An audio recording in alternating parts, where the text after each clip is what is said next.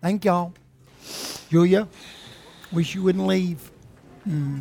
You've been a blessing. Thank you. Bless you. Bless you in your new adventures. If you're a student, you're dismissed. Greetings. Welcome to Christ Community Church. Happy as heck y'all could be here. My bride's back. Hooray. I'm happy as heck to be here. She came back yesterday afternoon, and I was standing in the driveway waiting. No, that's literal. That's actually true. That's the actual truth. I was standing in the driveway waiting for her. This has been not a bad week. It's been a great week for me, but it's been a overwhelming week for me. And what we're going to talk about today sort of flows out of the week I've had. And the longer the week, or the further the week went, the more this sort of built on itself over and over again. I'm not going to mention any names, but our room is full of people that I talked to this week.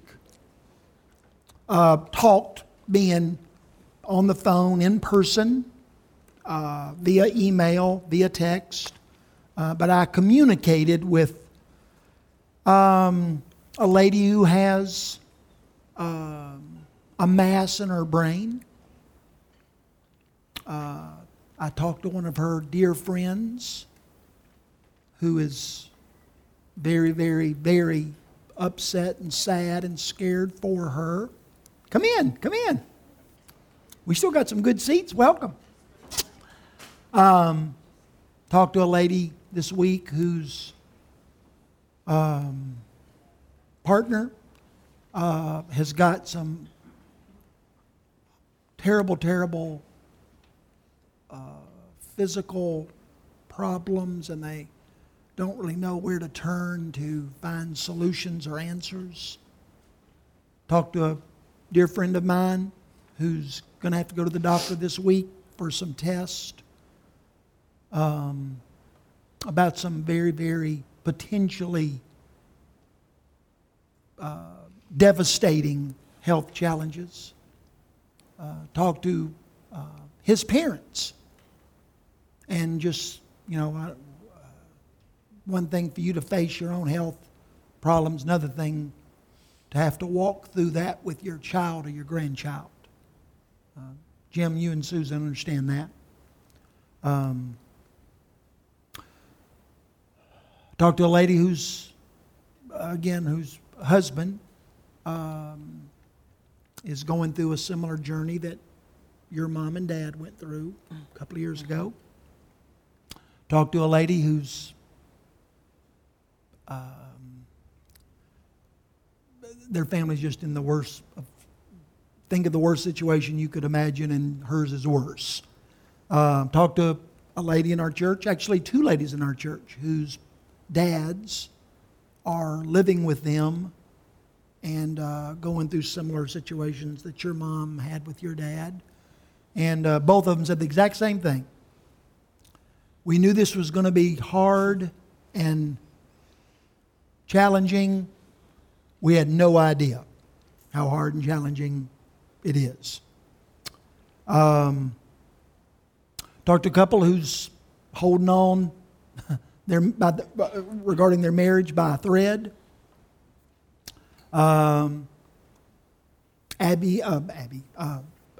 Vicki and Abel walked in just a minute ago. I don't know where y'all are. Oh, right back there in the back.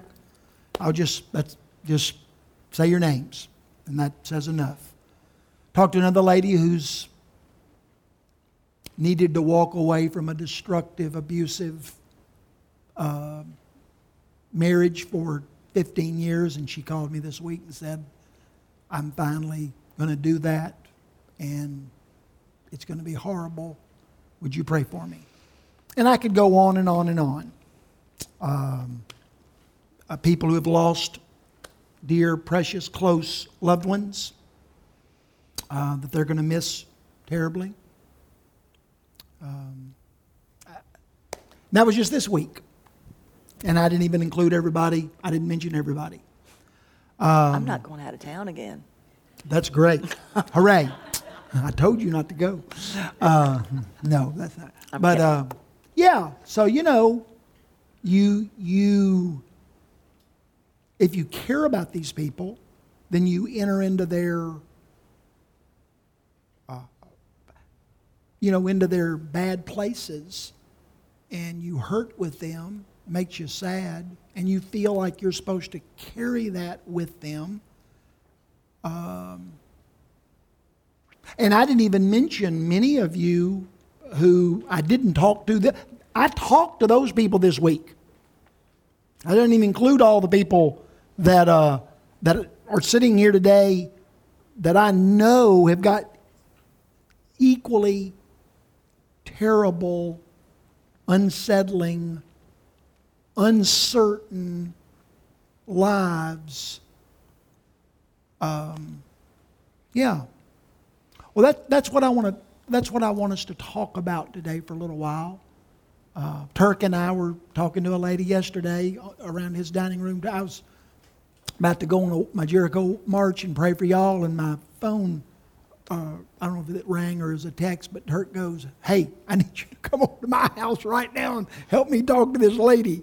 And I said, "Okay." So anyway, I went over there, and her situation's as bad as any of the other ones I've mentioned. So that's what I want us to talk about. How should we approach these kinds of bad, hard, uncertain times? And so I was going to let you sort of kick us off here, friend. Well, Larry asked me to look at Jeremiah 29. You don't have to open up. I think it might be up there. Verse 11. And it's a verse that we know. Everybody's got it on a plaque or a bumper sticker, you wear it on a shirt, yeah, whatever. Yeah. And you might even say it to somebody who is hurting when you don't know what to say. And so you might say something along these lines. This is what the Lord says. For I know the plans I have for you, says the Lord. They are plans for good and not for disaster, to give you a future and a hope. Yeah, there it is. But, so that's it. Full stop. There's a period there, so we stop and we say, well, that's it. Hooray. Hooray. What a great promise from the Lord. But pay attention to the first verse of Jeremiah 29, because we can't just extract things and take them out of context. Who did God make that promise to? That's the question. Who's God promising that future and a hope and, I'm going to prosper you and all those good things? Who did God promise that to? If you've got the little tags in your Bible, mine says a letter to the exiles. Jeremiah 29, and the verse 1 says, Jeremiah wrote a letter from Jerusalem to the elders, priests, prophets, and all the people who had been exiled to Babylon by King Nebuchadnezzar. So these were people enslaved, I think, and in exile away from their home, out of town, under a wicked king, under a pagan king, anyway. No, a wicked king's a good description. It would be similar to the people of Ukraine that had been driven out of their land, and now they're living in different countries, hundreds and thousands of miles away from Ukraine, and they have nothing. They have nary nothing. And someone writes them a letter, someone they know from their homeland. Yeah, from Ukraine. And says, this is from the Lord.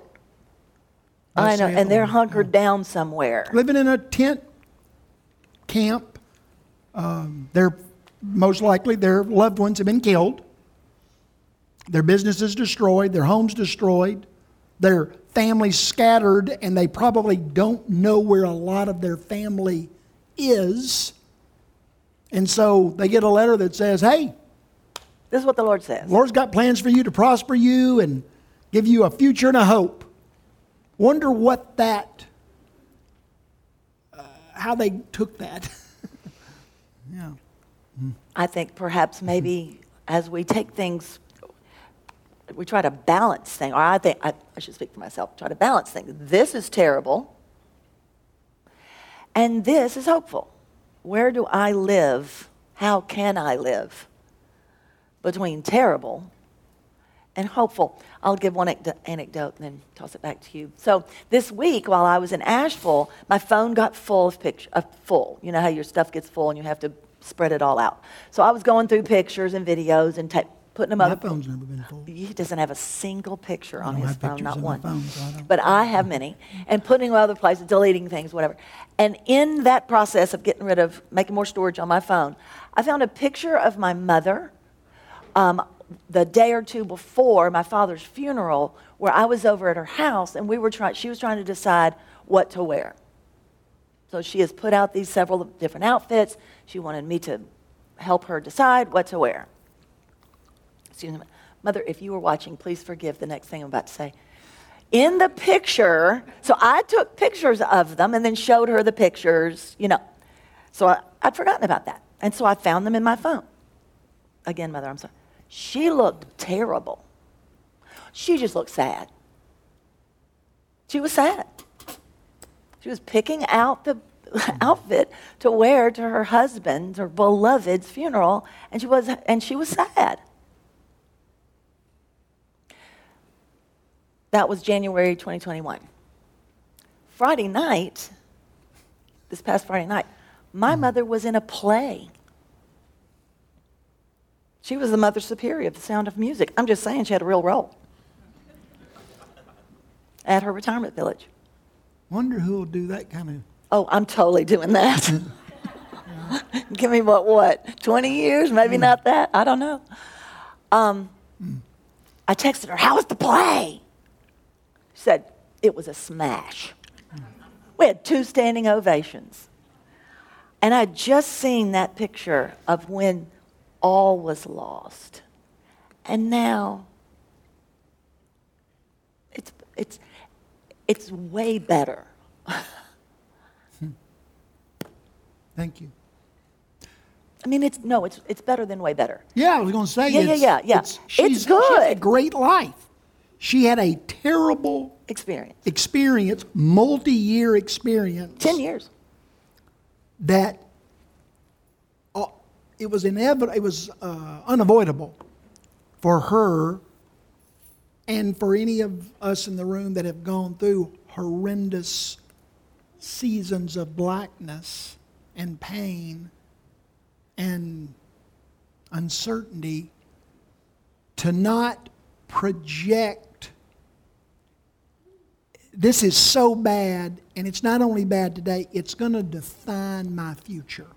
You just plod through. There's no way that this isn't going to last forever. Even if it changes, because your dad was going to pass away.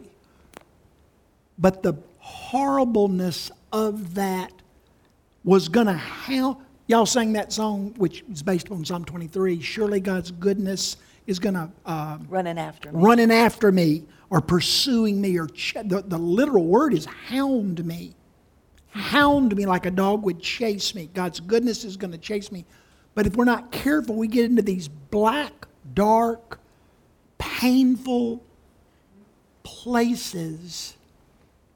And what we really convince ourselves of is that it's not God's goodness that's going to chase us for the rest of our life. That it's going to be the pain and the darkness and the just all of that is going to chase us, pursue us, run after us forever. It's very significant when we want to read Jeremiah 29:11, but we rarely read Jeremiah 29:1. That's who God's making that promise to. People that have lost everything. Slaves. And have gone through the most horrible of circumstances.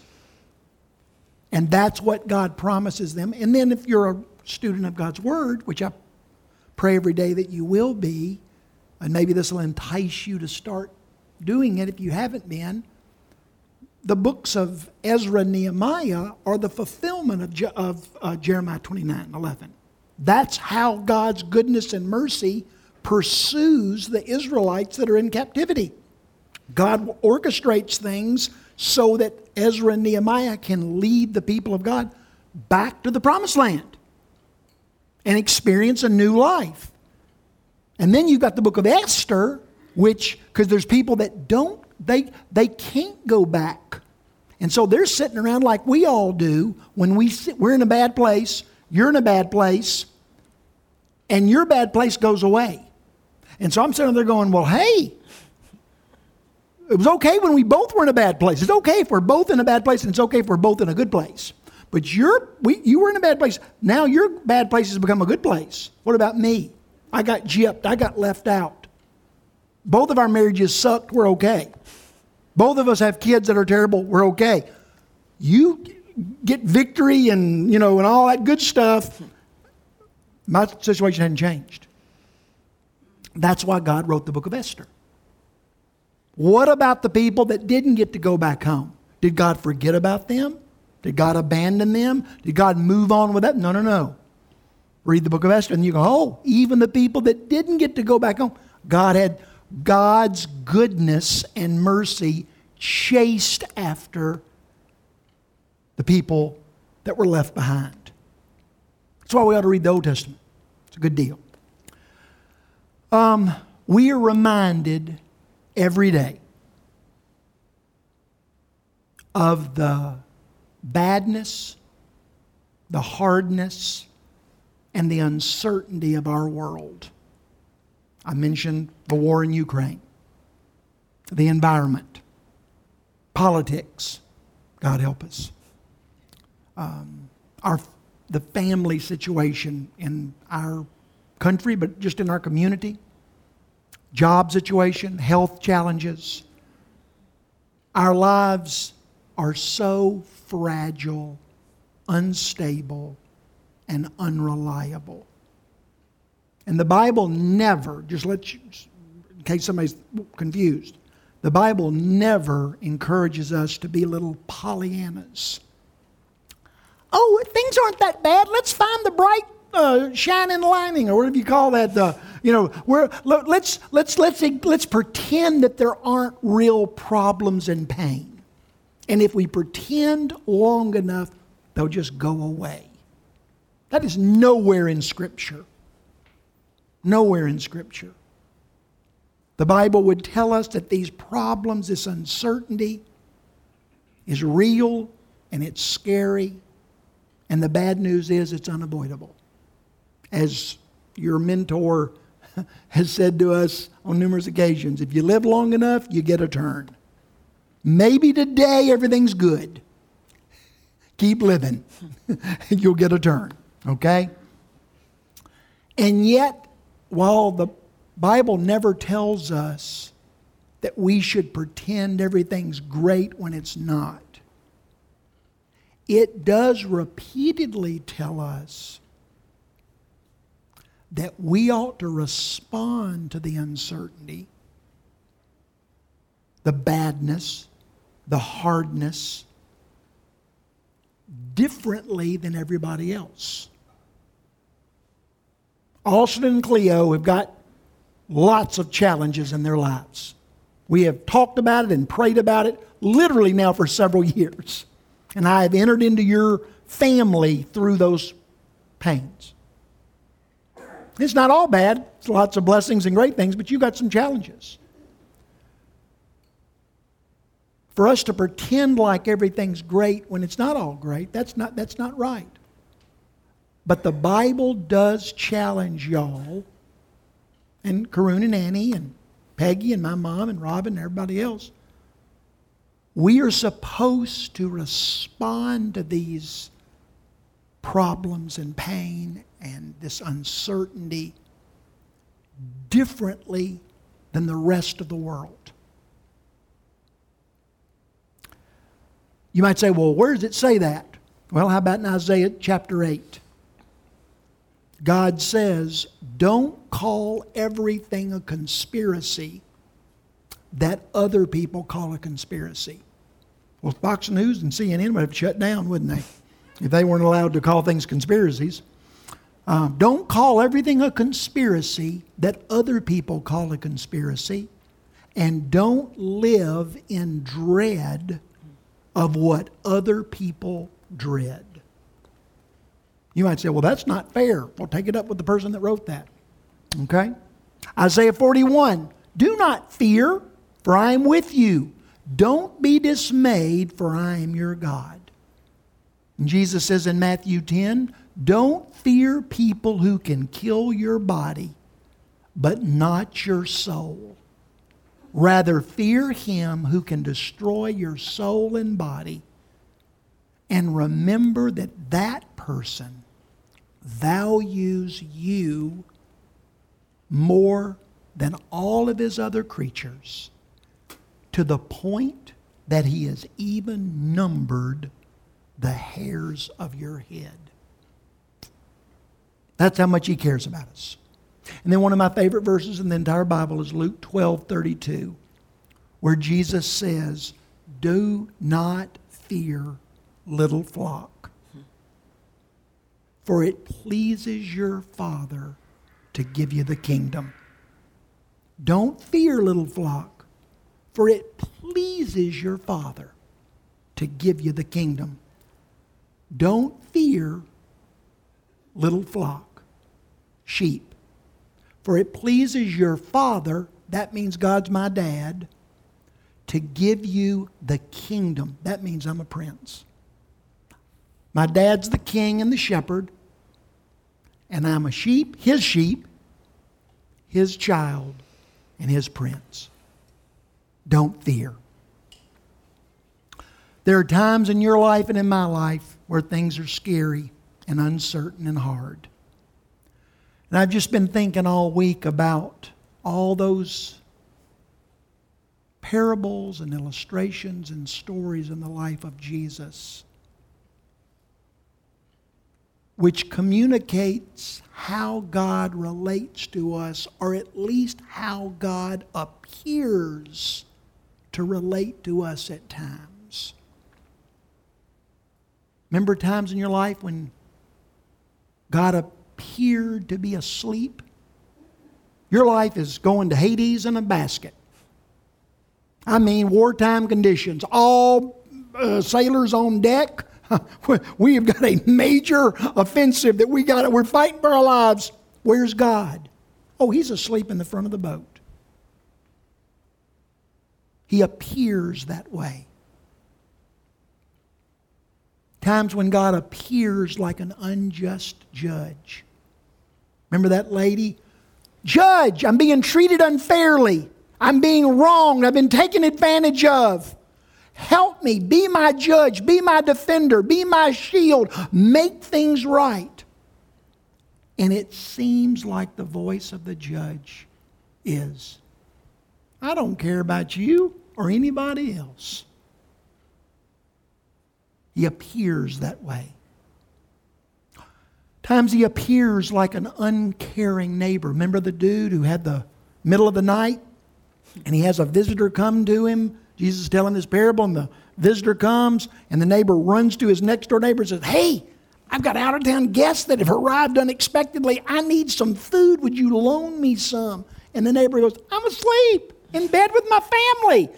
Quit bugging me. Times when God appears like an unjust judge, like a demanding judge, like a demanding king or homeowner. When all he rides up, here's your list of duties and responsibilities. Get to work. Work hard. I have a lot of expectations for you. Times when God appears like an absentee friend. Remember when Mary and Martha? Their brother dies. And when Jesus finally shows up, what do both of them say separately? Both of them say the exact same thing. If you had been here, your best friend wouldn't have died. But he wasn't there. At least it appeared as so. Times when our Heavenly Father doesn't seem like He's there. Yes, the prodigal son made bad decisions that wound him up in the pigsty. But where was his dad? Where was his dad? He said, well, that was his fault. Okay, let's say it was the prodigal son's fault. You ever wind up in bad places that were your fault? But you still want God there. And the dad wasn't. Those stories all communicate images of how we think God is relating to us at times. And then we see God's favorites throughout the Bible validating that. God's favorites, they went through experiences and situations and seasons where they felt like God was distant, God was angry, God was distracted, God was somewhere else. Abraham and Sarah for 25 years. They waited on God to fulfill this promise. Where was God's promise? Where was the answer to the promise God had given them? They waited and they waited. Joseph in Egypt for years, he rotted in prison. Gideon, I mentioned this a week or two ago. It's one of my favorite stories in Judges where this angel appears to Gideon. Gideon's hiding down in a hole trying to scrape up a little food for his family. And this angel says, "Greetings, O mighty warrior of God." And Gideon's response is, yeah, that God you mentioned. I've heard a bunch of stories about all these great things he's done for other people. He hadn't done jack for us. Where is he? Now, in every one of these situations, it was not the end of the story.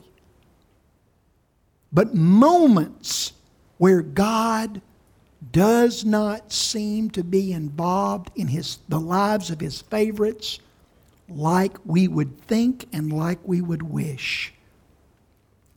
Naomi, Ruth's mother-in-law. Where's God? I'm a covenant. I'm one of Abraham's daughters, a part of the covenant plan of God. God's promised his goodness and mercy will chase me all the days of my life. And what I've got is a dead husband, dead boys, living in a foreign land with nothing. So despondent and broken and miserable and faithless was Naomi that she says, "Don't call me Naomi," which means pleasant. My name is not pleasant. My name is bitterness. And I could go on. David in the caves. Hey, David, my plan for you is to make you king. And then this long season where David's living in caves while Saul's living in the palace. That can't be right. The bad guy's in the palace and the good guy's in the cave. You ever go through times where the bad guy's in the good place and the good guy's in the bad place? Sure. Some of you younger people, you haven't yet, but you'll see that. You'll experience that. And one of my favorites, those of you reading through the Bible with me, one of my favorite examples of what I'm talking about, God gives Ezekiel this, which Ezekiel's a tough book. It's just a tough book. But right in the middle of Ezekiel, this great passage pops up, and God gives Ezekiel this vision of the glory of God. Here's the problem. You know where the glory of God is? It's not in Israel. It's not in Jerusalem. It's not in the temple. It's in Babylon. Wait, God's glory can't be in Babylon. God's glory dwells in Jerusalem, in Israel, in the temple. No, there are times when the glory of God is in a foreign land. And I could go on and on and on.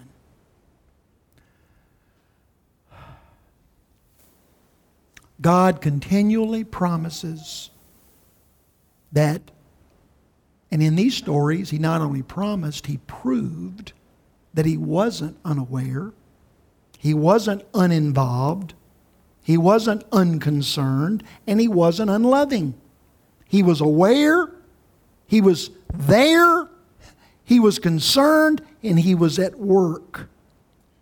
Just like Jesus says in Matthew 7, if you, being evil, know how to give good gifts to your children, how much more will your heavenly Father give the Holy Spirit, give Himself to those that love Him?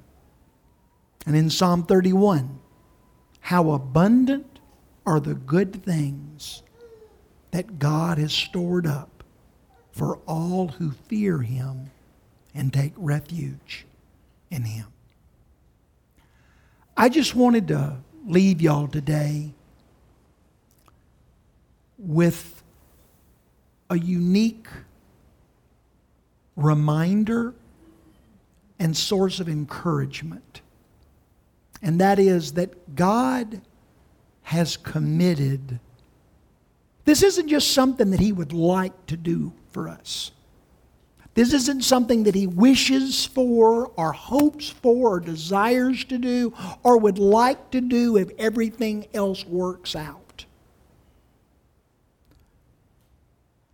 But God has committed His unlimited, His eternal power, His strength to making sure that our hard, bad, uncertain todays don't equal a hard, bad, uncertain future.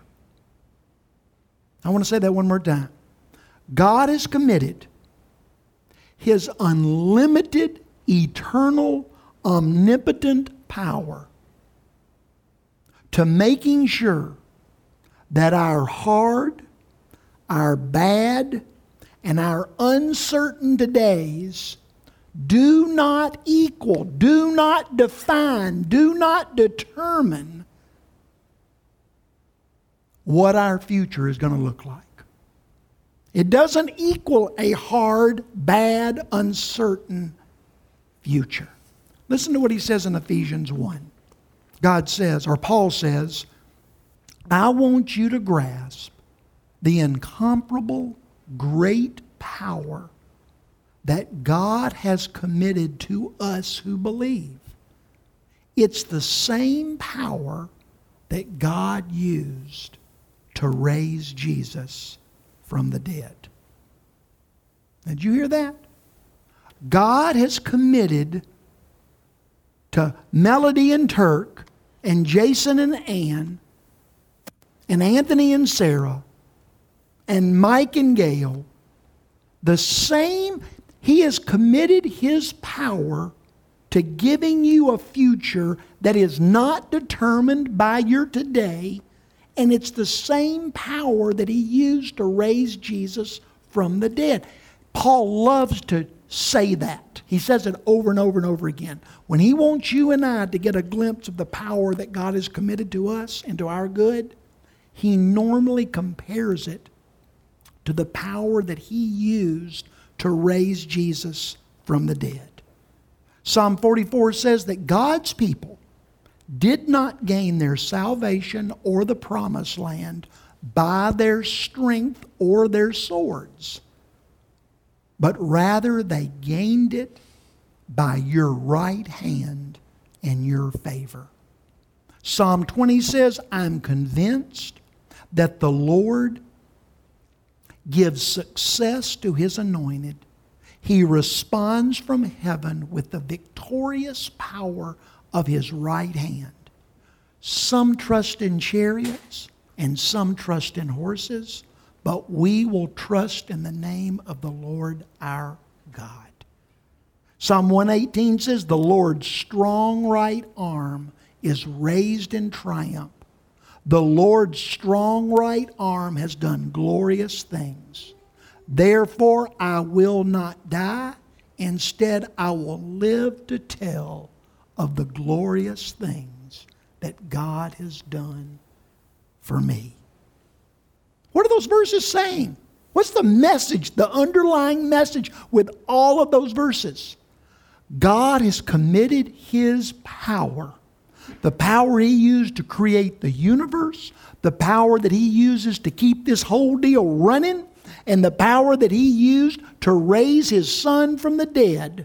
He has committed that power to making sure that my hard, bad, uncertain today will not equal a hard, bad, uncertain future one day. And the reason that's such a big deal is because if you and I do not have a strong faith, a strong hope, a strong confidence of that God has got a future for me that is good and great and wonderful and prosperous. When and where and how that is manifested, I don't know. And you don't either. Now watch these TV dudes, they'll tell you they know, but they don't. But either I believe that or I don't. And if I don't believe that God has a future for me that is good,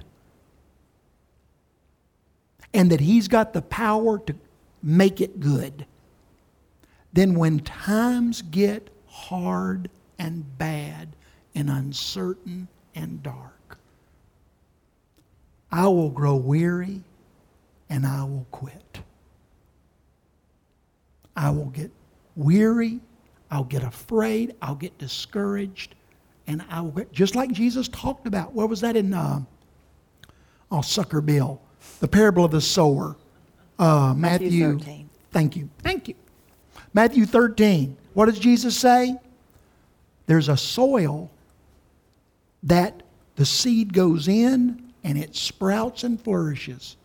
But during times of persecution and difficulty, it falls away.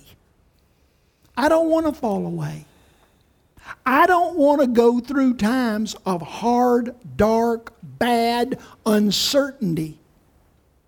But when it happens, I don't want to fall away. And I don't want you to fall away. I want to show my grandson and my daughter and my wife and y'all that when I go through times of bad things, I cling to my confidence that God has got a future for me that is full of goodness. How that's going to work out and when and where, I don't know that. But the one that's promised it, I do know Him, and I can trust Him. I can take that to the bank, and it will give me the strength to get through these seasons of tough times. That's why that's so important. I don't know where you're headed next precisely, but I wonder, I was thinking of what the band sang, I will sing of the goodness of God, that song. And thinking about the pandemic and, going through that, all that stuff as a bad thing. And I wonder, just practically, this is what I would say to my students, just practically speaking, I wonder if we spoke, really the words that came out of our mouth are real speaking, at least as much about the goodness of God as we spoke of our bad stuff. Now, in a perfect world, we would speak more. But let's just go for a balance.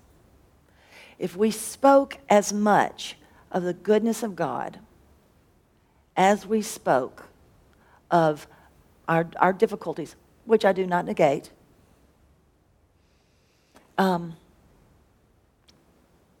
sometimes our difficulties we have no control over. Things happen, we have no control over. Sometimes we do, but a lot of times, mostly, we don't. What we do have control over, what we do have a choice about, is the words that come out of my mouth. Mm-hmm. And we have a choice about that. Yes. 90% of the time, I just need to zip it. But if I were to sing of the goodness of God, least as much as I was saying the badness of earth or whatever's happening. To start. It's a practice. It's hopeful. I can try. It's a place to dig in and say. And it's not a matter of pretending the problem's not there. Nothing pat either. Praise There's the Lord. there's nothing about denial. It's just choosing to focus on something good and of a hope of something better as a balance to the pain. I'll leave you with this and we're through. Paul says in 2 Corinthians 4, so we don't lose heart. Now that so means that what he just talked about was a bunch of bad stuff that he'd been going through. So we don't lose heart, though our outer self is wasting away, our inner self is daily being renewed. For this light and brief affliction is preparing for us an eternal weight of glory beyond all comparison, as we look not to the things that are seen, but rather to the things that are unseen. For the things that are seen are transient, but the things that are unseen are eternal. Anything else? No, that's good.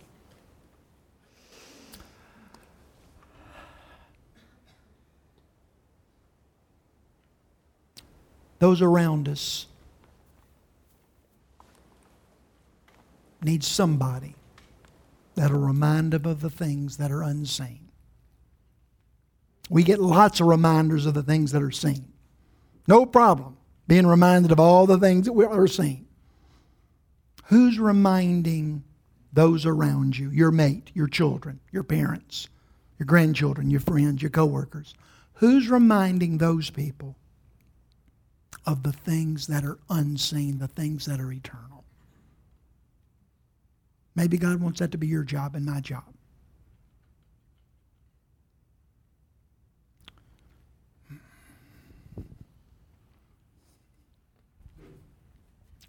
We're going to take the Lord's Supper.